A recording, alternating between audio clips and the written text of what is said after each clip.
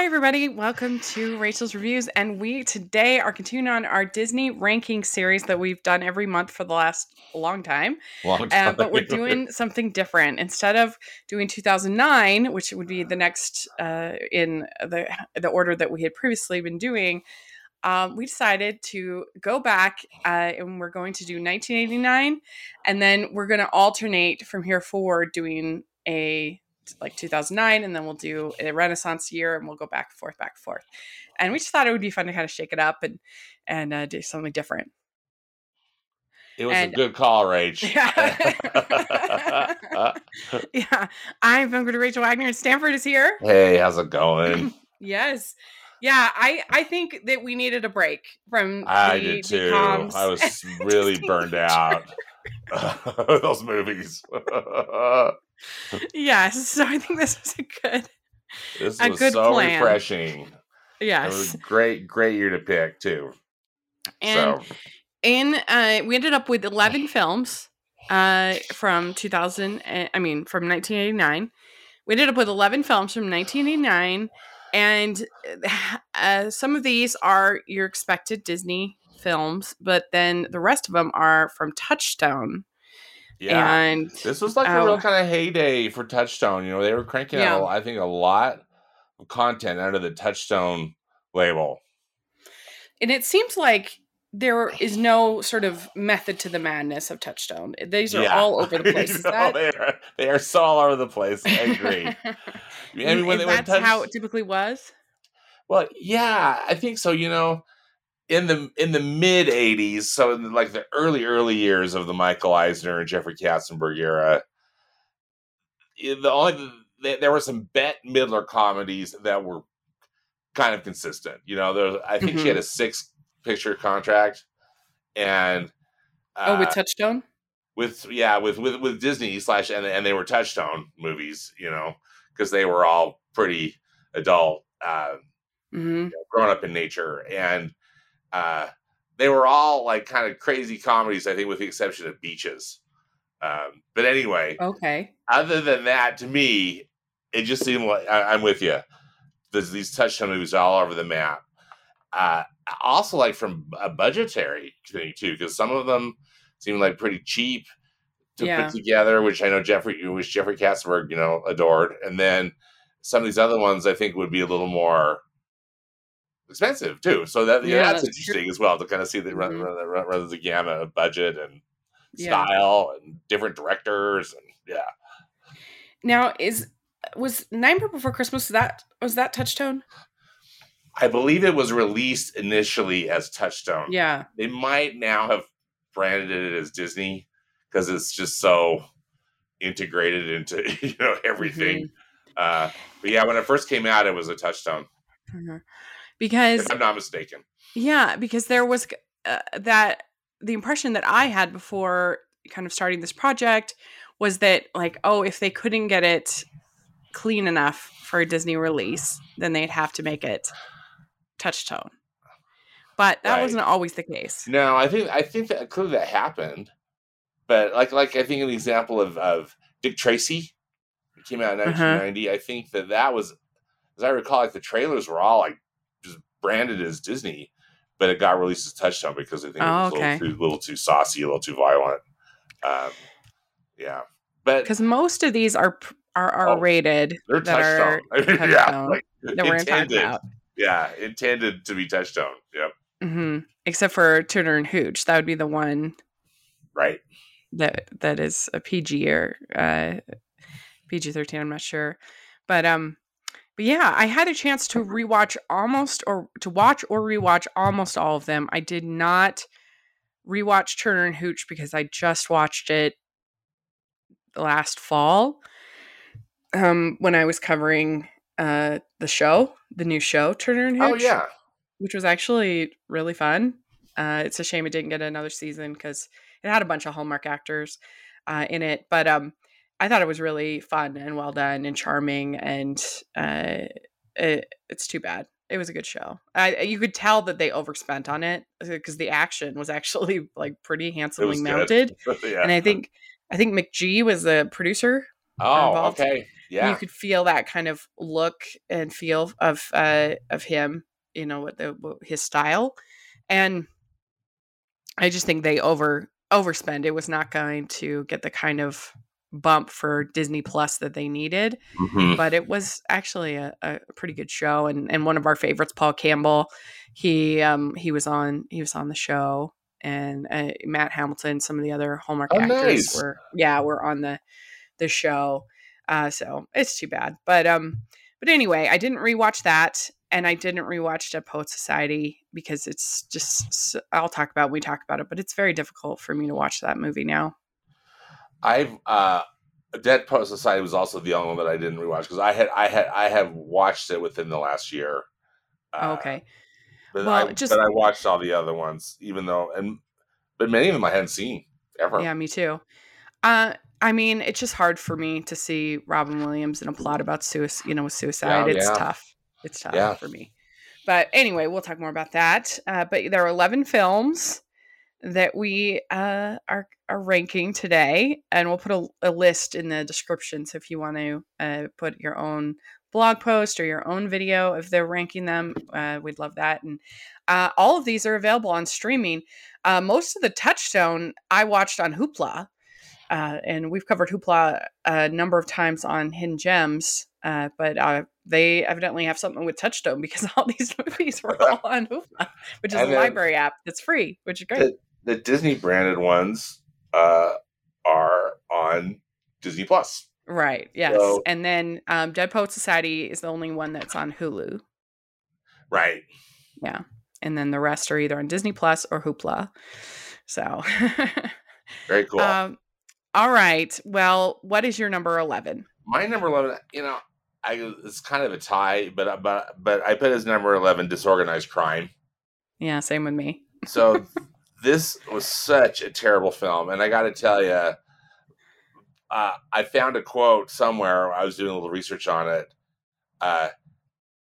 Jeffrey Katzenberg, I think, again, like my least favorite person, right?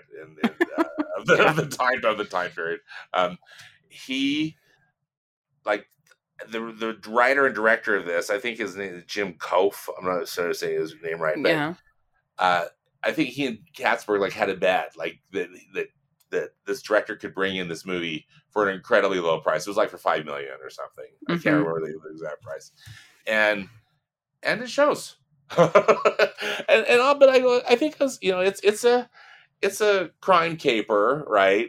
Kind of like a teen crime caper film.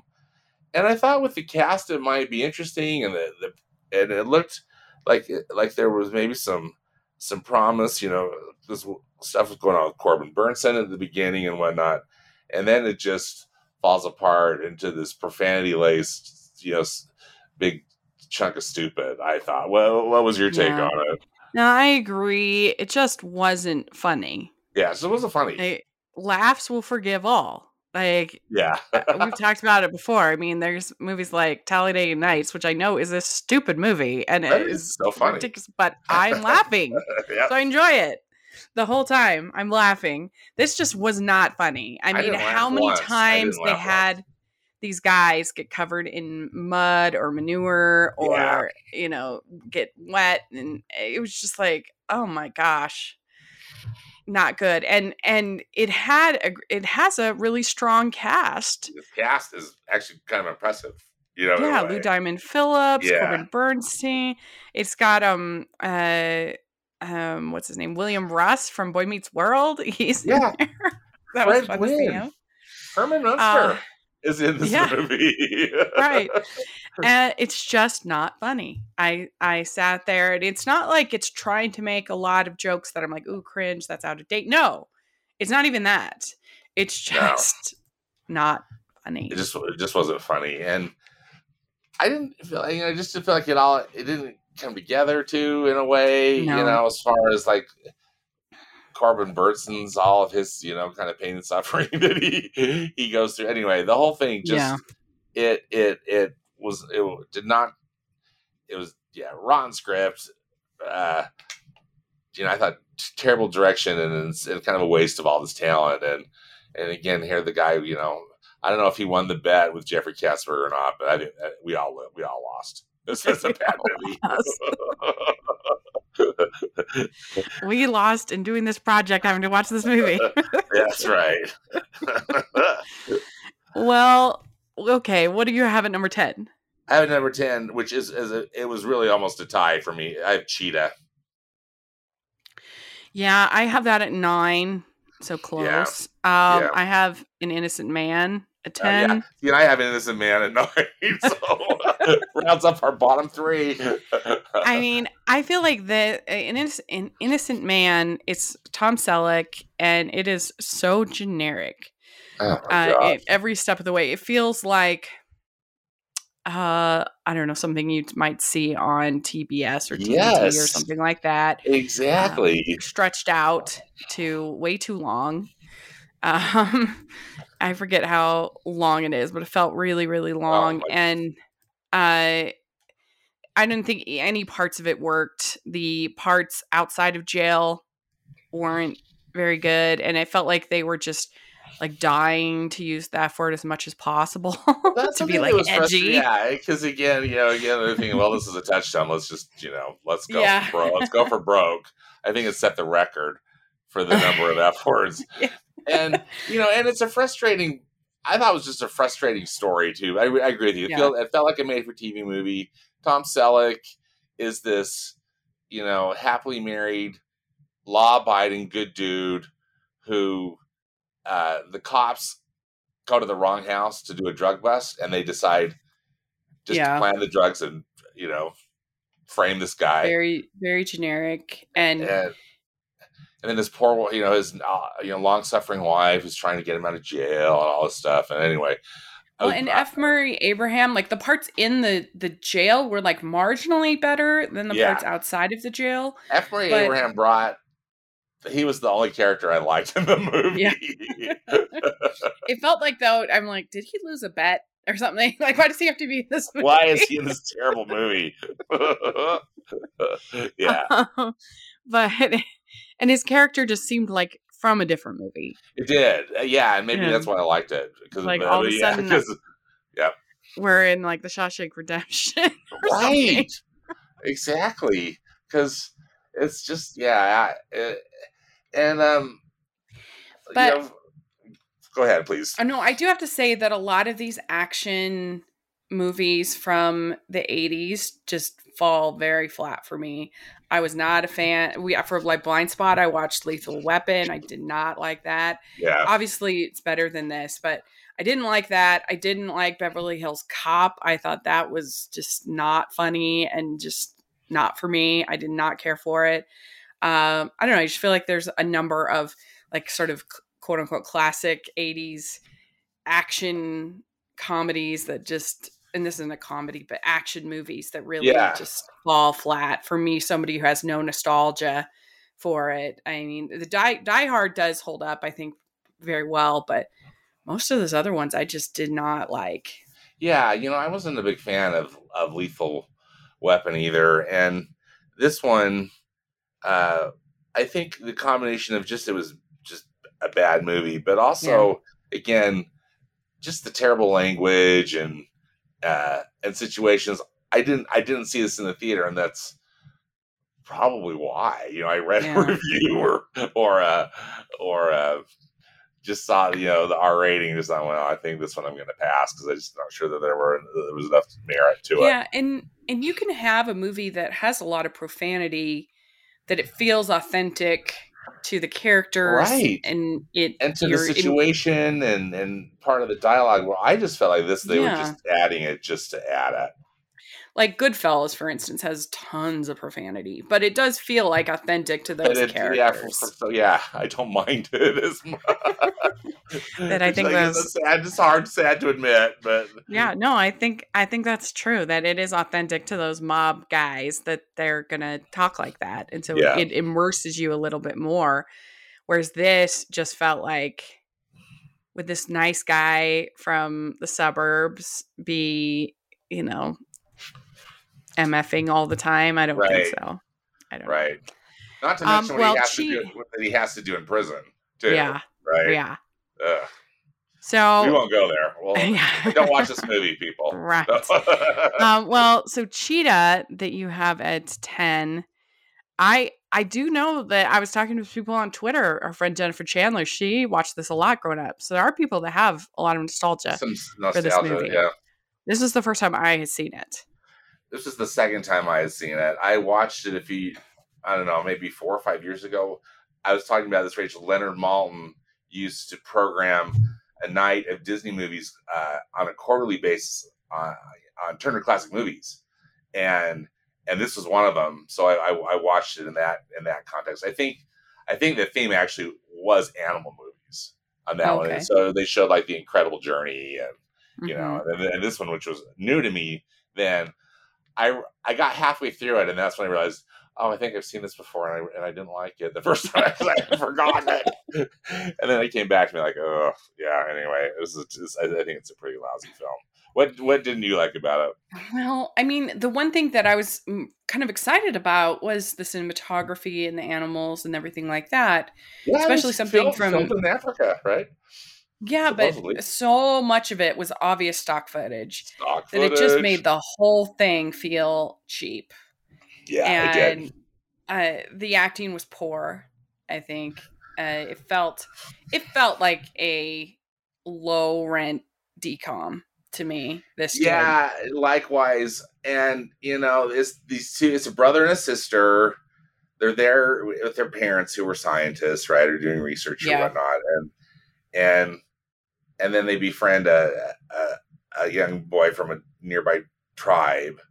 But their adventure never seemed credible to me. Again, it was just not that it would have to be all real, but just that they're able to do what they do. You know, I don't know. That drove me crazy. I mean, it was surprising because Disney has such a reputation of making movies with animals that they feel real and not using just the stock footage and other things like that. So I was surprised that this wasn't better made.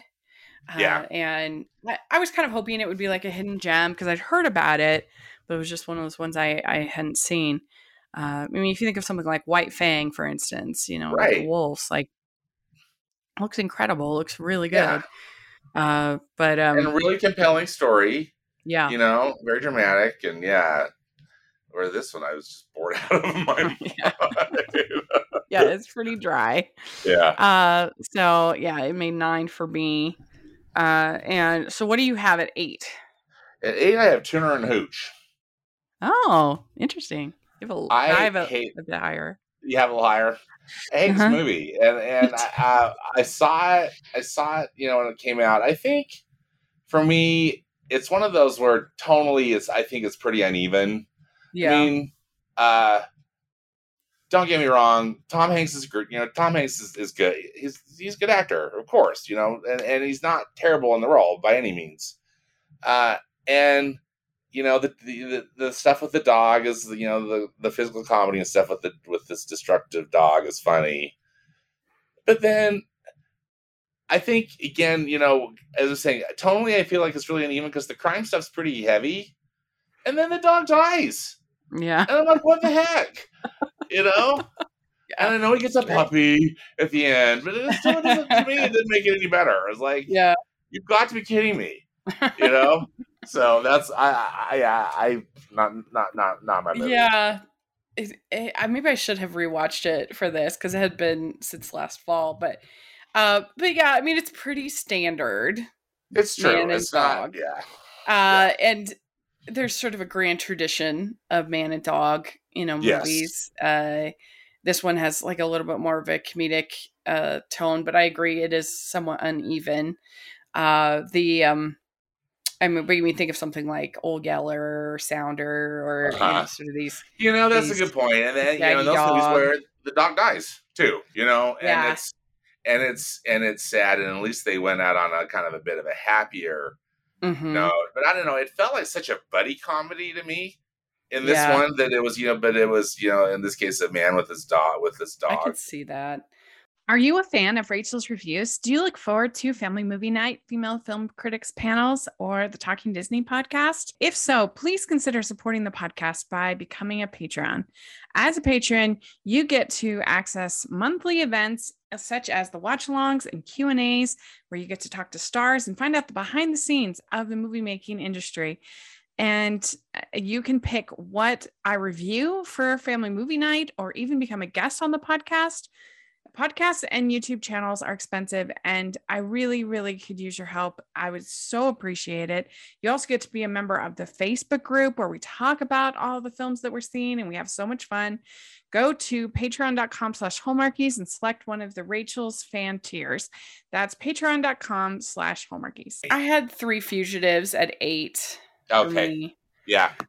And I'd never seen this before. I kind of wish that they had done a little bit better job of kind of establishing Martin Short's character, because he's just presented as this crazy man from the outset, and robbing this bank, and then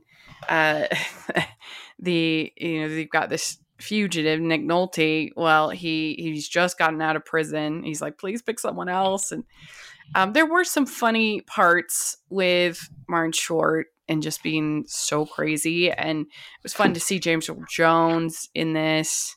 He was good. But I don't know, I just got a little tired of it after a while. I got tired of his antics, and I got tired of just running around chasing, and I started to get kind of disengaged, I guess, and started doing other things and stuff. Yeah. Because I just was not that interested in the story. Yeah. I have it a little higher. I have it at 6. We'll get there. But I agree with all that you're saying. The reason I put it a little higher, well, because the number 7 film is one of the reasons. But also, I thought I felt. I mean, there was some stuff I liked about it, and I honestly felt like it was a missed opportunity. It could have been a much better film. I agree with a little more. And I hate to be prescriptive, but I think a little more explanation about Martin Short's character at the beginning. Yeah.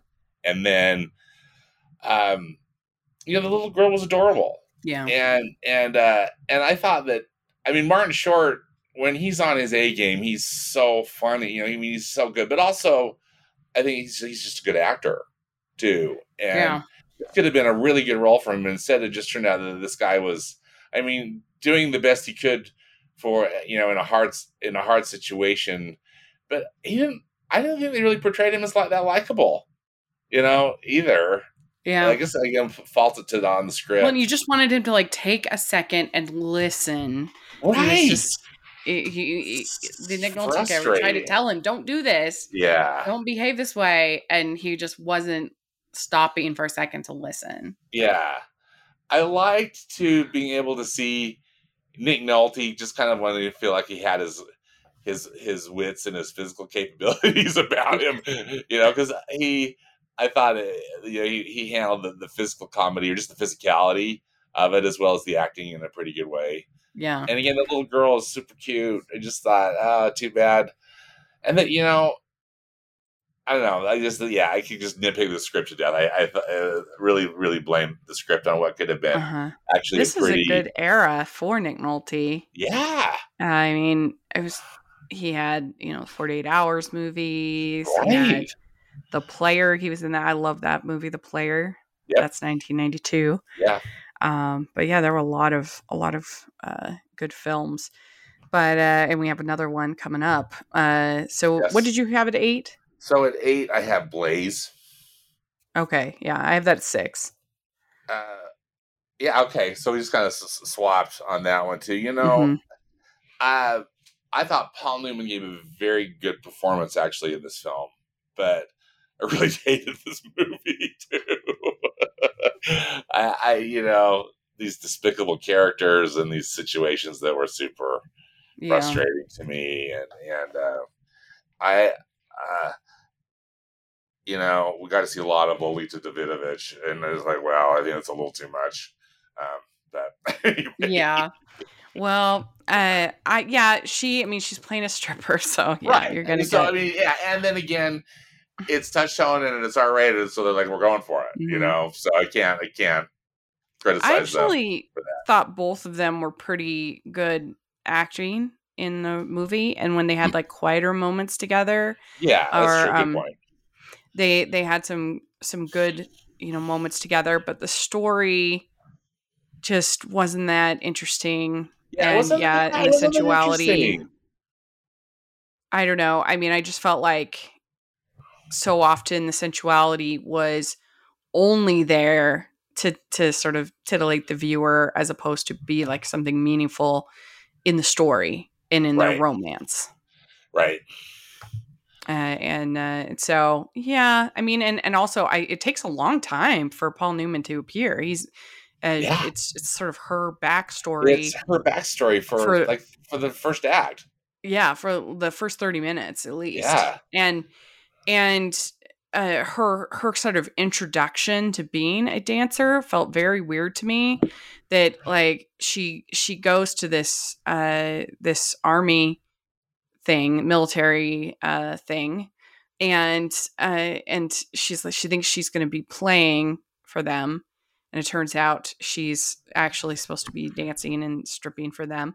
And it felt very weird to me. Like this is something the movie wants us to like kind of be proud of her for, but she's being exploited like terribly.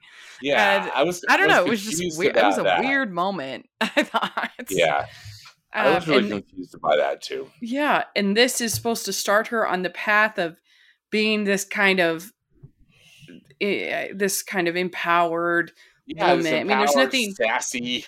Yeah, I mean they say in if you want to get an Oscar, play a prostitute in a movie for women. It's true, but exactly. And in this case, it didn't feel like sort of an empowered choice. It felt like something she just kind of stumbled into that she did.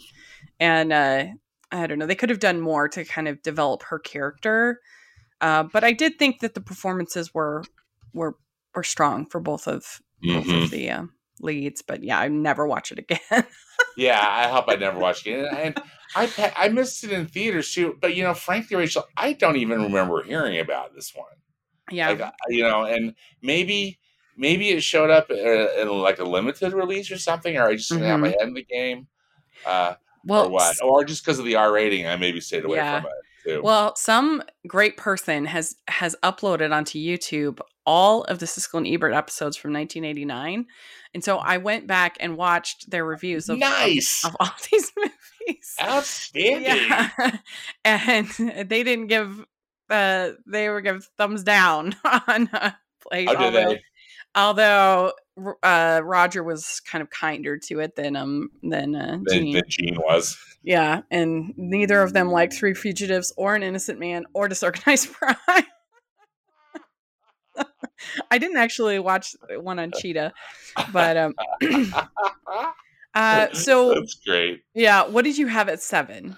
Okay, so at 7, I have got 7 was Blaze and 6 was Three Fugitives for me, and you were the other way around, right? You had Blaze 8 was 6. Three Fugitives, and then at 7 I have New York Stories. Oh, okay. I have New York Stories at 5. Okay. So New York Stories, for me, I like the idea of it better than the actual execution. I like the idea of having these 3 very famous directors all doing a short about New York. That sounds fun. And there were fun moments. I probably liked Coppola's the best. I think Roger and Gene, they liked Scorsese's the best. Interesting. Okay. In my opinion, that got old real fast, and I was very just tired of him being a bully. And there were some nice moments with him painting, I mean, with the music and kind of capturing that, but everything with the relationship, I could have cared less about. I did not. I just didn't like, again, kind of him bullying his way into this relationship. I didn't think they had any chemistry at all. And I don't know, just not my favorite. I felt like he was too violent with her for me to be empathetic with him. And then the second one is just like cute and fun. This relationship between this with this little girl and her friendship with her butler. in New York City, and I thought it was cute.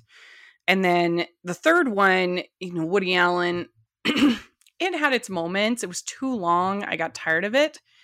But basically, this neurotic Woody Allen type, played by Woody Allen, that he sees his mother passes away, and then he sees his mother in the sky talking to him because she doesn't like who he's dating. There's some humor in that. There's some fun to be had, but it went on way too long, I thought. Anyway, I didn't love any of the shorts, but I liked the idea of the shorts, and they all had their moments, if that makes sense. No, that makes total sense, and I agree with you. I was trying to or rank the shorts, and it was hard because I wasn't just crazy about any of them. Yeah. I think I probably did like the Martin Scorsese one, maybe just a little bit more, but I agree with you. The characters were despicable. In a way, I thought both of them kind of were, Yeah. In a way, maybe not despicable is too strong, but they're both so narcissistic. But I'm also thinking, well, maybe this is a kind of, this could be a portrayal of some artists who choose to live this way, right? But I thought it was interesting too how the Nick Nolte character, we see him probably just repeating it, but it's just a pattern for him.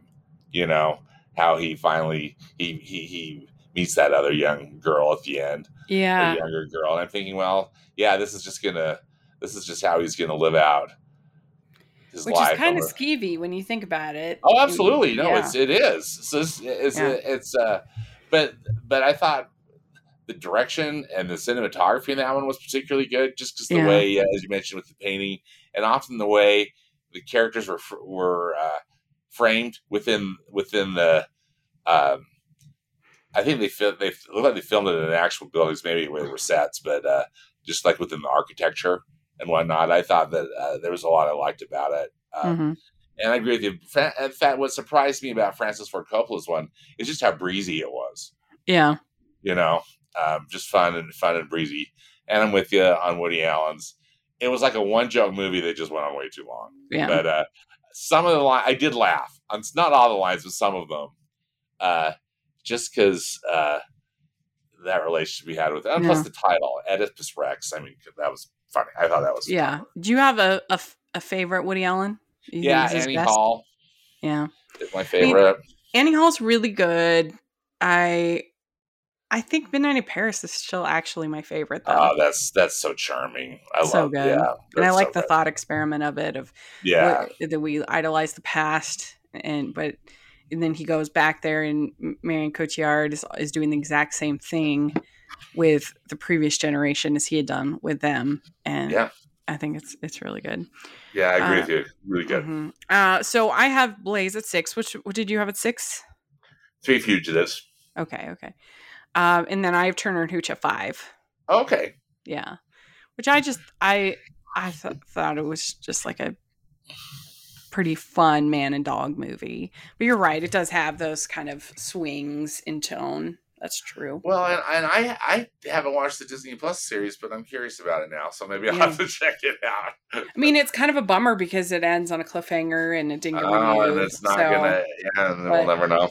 Yeah, but particularly there's an episode that I forget what they call it, but there's an episode that kind of has a Die Hard-esque plot with a little girl that he has to protect. There's like a bomb in the building, and it's very Die Hardy, and they even have Reginald Johnson in that show, who's on Die Hard. Yeah, nice. Yeah. I think that's his name, right? Yeah. That's fun. The cop. Yeah. Anyway, so what do you have at 5? At 5, I have New York Stories. Okay. Yeah, so we're pretty close, actually. Yeah. Pretty close. We'd like to take a second and thank our sponsor for this episode of the podcast. It's the Hallmarkies merch store. Are you looking for that perfect gift for the postable, Hardy, or Hallmarky in your life? What about getting that t-shirt or hoodie that will help you stand out at your next holiday party? Now is the time to check out the Hallmarkies merch store. Full of festive designs by artists like Jessica Miller, Carrie from Hallmark Comics, and more.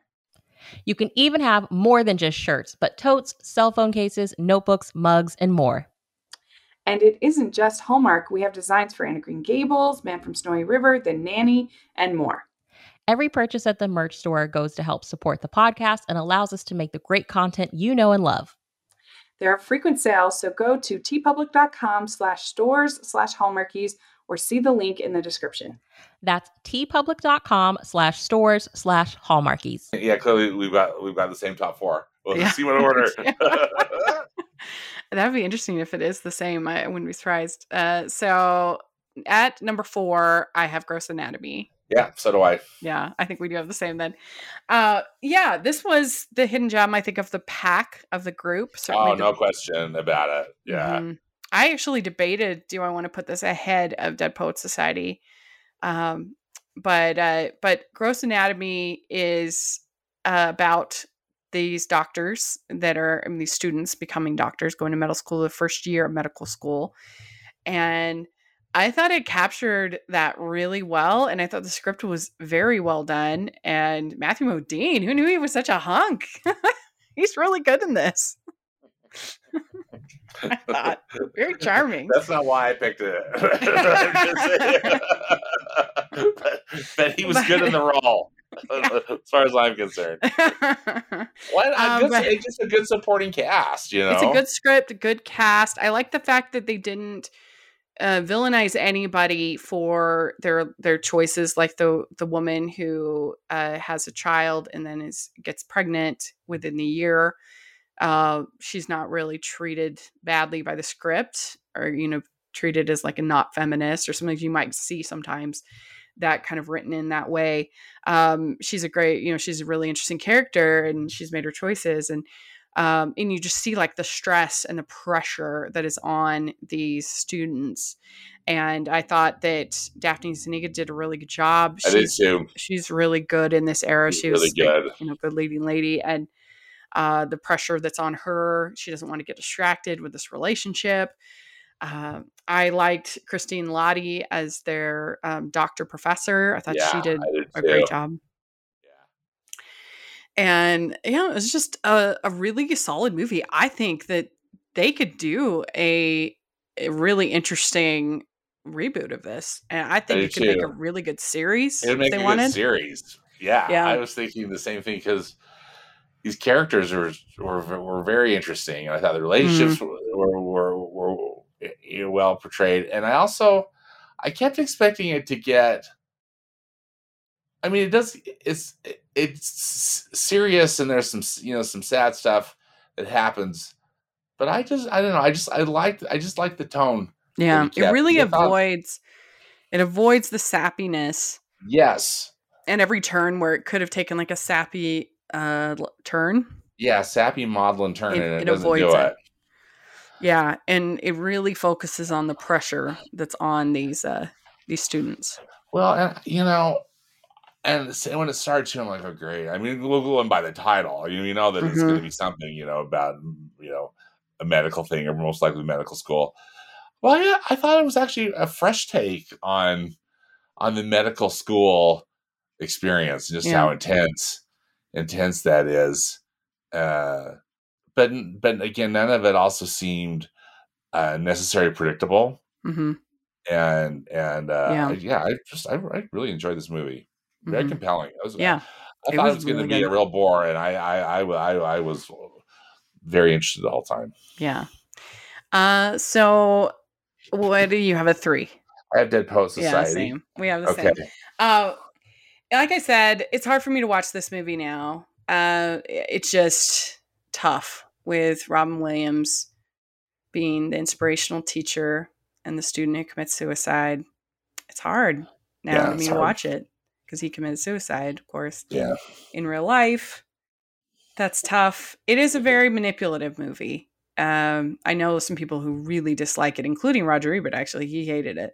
But I know a lot of people actually that don't like it, that feel like it's too emotionally manipulative. Interesting. But I like it, and maybe part of it is that I bonded with it at a really young age. This is a movie that I remember watching in high school and just bawling my eyes out. And I remember watching it quite a few times in college randomly. I don't know why. And I had this one friend who was the worst to watch movies with because she would always ask questions during the movie. And so, because sometimes you just have to sort of let the movie play out, and those questions will be answered. Yeah, and right? Like, we'll talk. Yeah, and like, oh, we'll talk after. Yeah, But she would be like, "Why is he going in that room? What's he going? What is he reaching for?" You're just like, "Oh my gosh, stop! Why is he running out into the snow?" I remember watching this movie with her. She was making me crazy. I'm like, just watch the movie.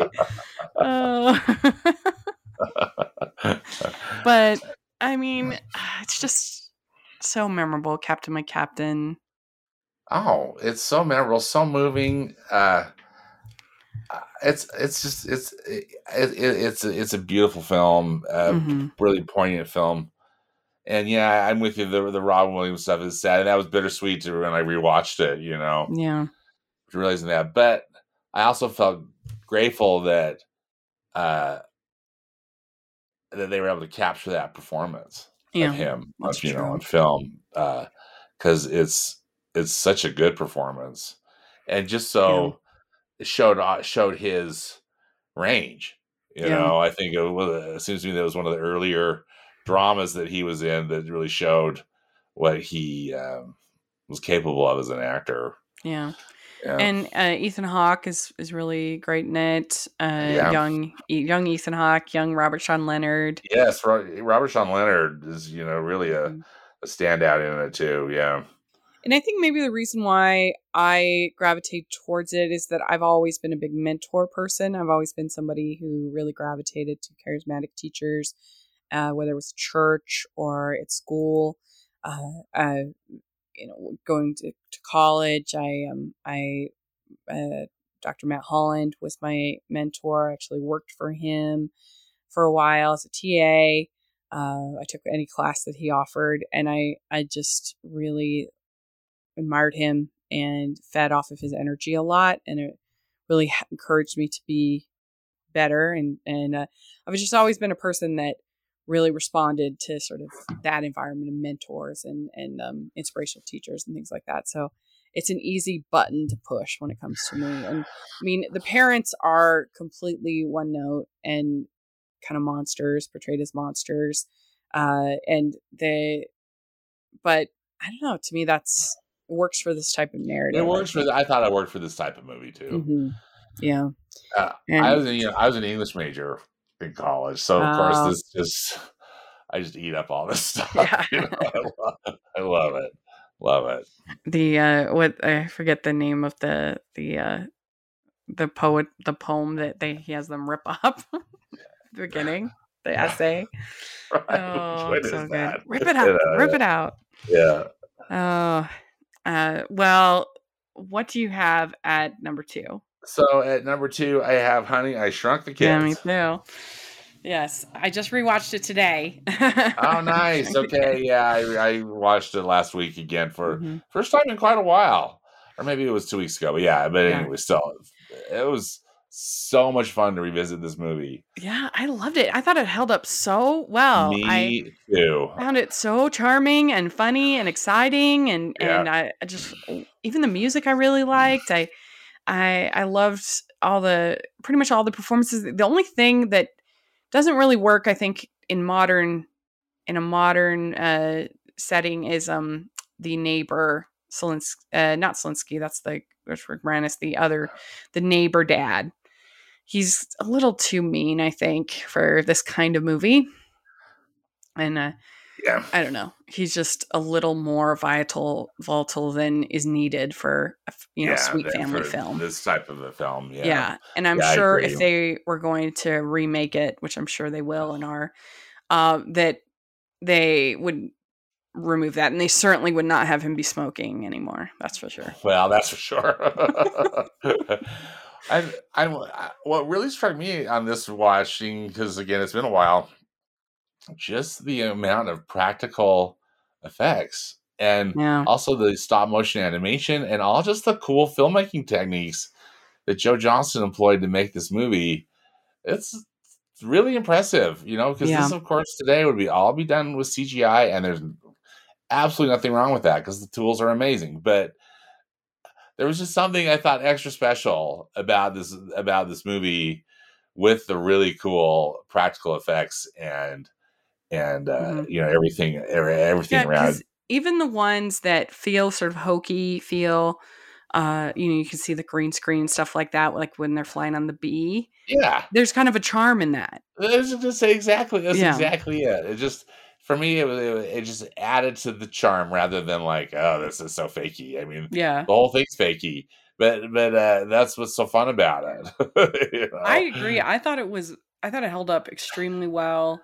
I mean, I do have big nostalgia for it, and I even have nostalgia for the ride at Disneyland, the Honey, I Shrunk the Audience. Movie, Honey, I Shrunk the Audience. Yeah, mm-hmm. Yeah. I think that was Disneyland. I believe. That was Disney. Yeah, they had there in Tomorrowland. It was there in that Magic Eye Theater. Mm-hmm. Yeah, because I know that they had a in MGM Studios, they had a Honey, I Shrunk the Kids play area. Playland, and I never went into the Playland, but there was a little like a food place right by it. So I remember just looking in there, mm-hmm. and it was cool. I mean, I don't know, they recreated some of just the giant leaves of grass and mm-hmm. the ant, and I can't remember the ant's name. They named it, and mm-hmm. and just stuff that the kids like turn it into slides and things that kids can play on. And it's super. I thought it was super fun. I mean, just very clever mm-hmm. looking. And I think that movie played, to be being Mr. Theme, Disney theme park nerd. It was at Epcot they had a 3D theater in Epcot where Captain EO played, and then mm-hmm. they put in this Honey, I Shrunk the Audience there. And anyway, cool. And I do feel like their size kind of changes a little bit throughout the movie. Oh, of course, like at certain points, they're like the size of his nose, and then other points they're the size of a Cheerio. So it kind of changes a little bit, but it works. Yeah, I don't care. It's not consistent, but or like almost like the size of a pinpoint. I mean, they're mm-hmm. just but it's just charming. It's a charming movie. Charming. I really enjoyed all the action. I enjoyed the sibling dynamics in it. Felt pretty real. I thought all the kid actors were all good. The girl looks too old for the part, but she still was good. I don't know. I just thought it was a really well written script, fun idea, well executed. It's one of those nostalgia movies that I think holds up pretty well. And I think that some of those, like even something that I still enjoy, but something like The Goonies, there are parts of it that feel old, aged, out of date. Whereas this, I didn't have really much of that experience. I wasn't cringing hardly at all. No, I didn't cringe at all either. Frankly, I was expecting to. Yeah, me too. And then it was just and in a lot of ways, even though, as we're talking about, the effects were cheesy, I also felt it was movie magic. Mm-hmm. Yeah, I agree. Really fun watch. Mm-hmm. So happy to rewatch it. Well, our number one, of course, it's one of my favorite movies of all time. It's The Little Mermaid is our number one, and this is just such a special film. It was so fun to rewatch it today. Oh my gosh, I rewatched it too. I mean, I had seen it not too long ago, but I'm rewatching this movie. I love this movie so much. It's so good. I mean, and every down to the littlest detail. I mean, people probably get tired of me talking about the 1 million bubbles, but it really is incredible. Every time she moves underwater, there's bubbles. Yeah. And sometimes lots and lots that fill up the whole screen. Like in Under the Sea, there's a lot of scenes where just bubbles everywhere. And it just adds to that experience of the film. And the Menken Ashman songs are so great. And Ursula is so great, and I love Ariel. I think she's spunky in a way that I enjoy, and I love the fact that it's so random. You know, the fact that they got like a French chef and a British Grimsby is British, and then you have a Jamaican crab and and you have a New York seagull or whatever. Yeah, whatever Scuttle is. Yes, Buddy Hackett. Yeah. I just think that makes it fun. It makes it unexpected and surprising and unpredictable. I love when Jodie Benson gets to voice Vanessa and with the evil side. That's really fun. That's great. And I love the animation. It's so wonderful. One of the best. It's one of the best, and it's just again, pure delight watching this movie. I love everything about it. One of the things that just really stood out to me this time, and it has in the past too, because I've seen this movie countless times, but just admiring the animation. What a great story. What a wonderful job they did with the storytelling in this. How Ursula, again, he gets revealed in sections, and just the dynamics between Ariel and her dad, and then Sebastian, the Flounder. I mean, even that opening sequence with Ariel and Flounder, looking for stuff when she misses the concert. That's so fun. There's the shark chase. And, and even before that, with Mysterious Fathoms Below, it's such a great introduction. It draws you in. Setup. Yeah. Mysterious Fathoms Below. And with this Eric and Grimsby on the ship, and I admire the story work so much on this film. But regarding the animation, one thing that was really standing out to me was how, of course, they just take full advantage of the medium. Like specifically, like one thing that really, like when Triton is blowing up Ariel's grotto. Yes. You know how the lighting, I mean, the color really changes. I mean, it just adds so much to the drama and just the tragedy of that scene. Yeah. I'm going to get through to you, Ariel. Oh my gosh, and it's so heartbreaking. But I love it how it's all red and black, and there's just like a million bubbles everywhere.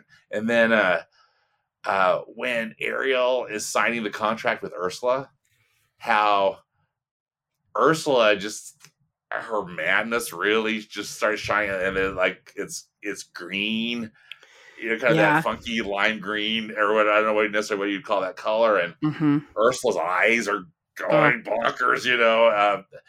I just love that, and it made me think. Again, that's why I love these animated films so much, because there's so much artistry in it. Well, like I said about the million bubbles. Every time a character moves, there's bubbles, which makes it feel like you're under the water. And that was something that I had mentioned this in another podcast, but that Aquaman was a movie that looked really cool, but it didn't feel under the water to me. No, it didn't feel immersed to me. It was pretty, but I think missing those bubbles is what you need.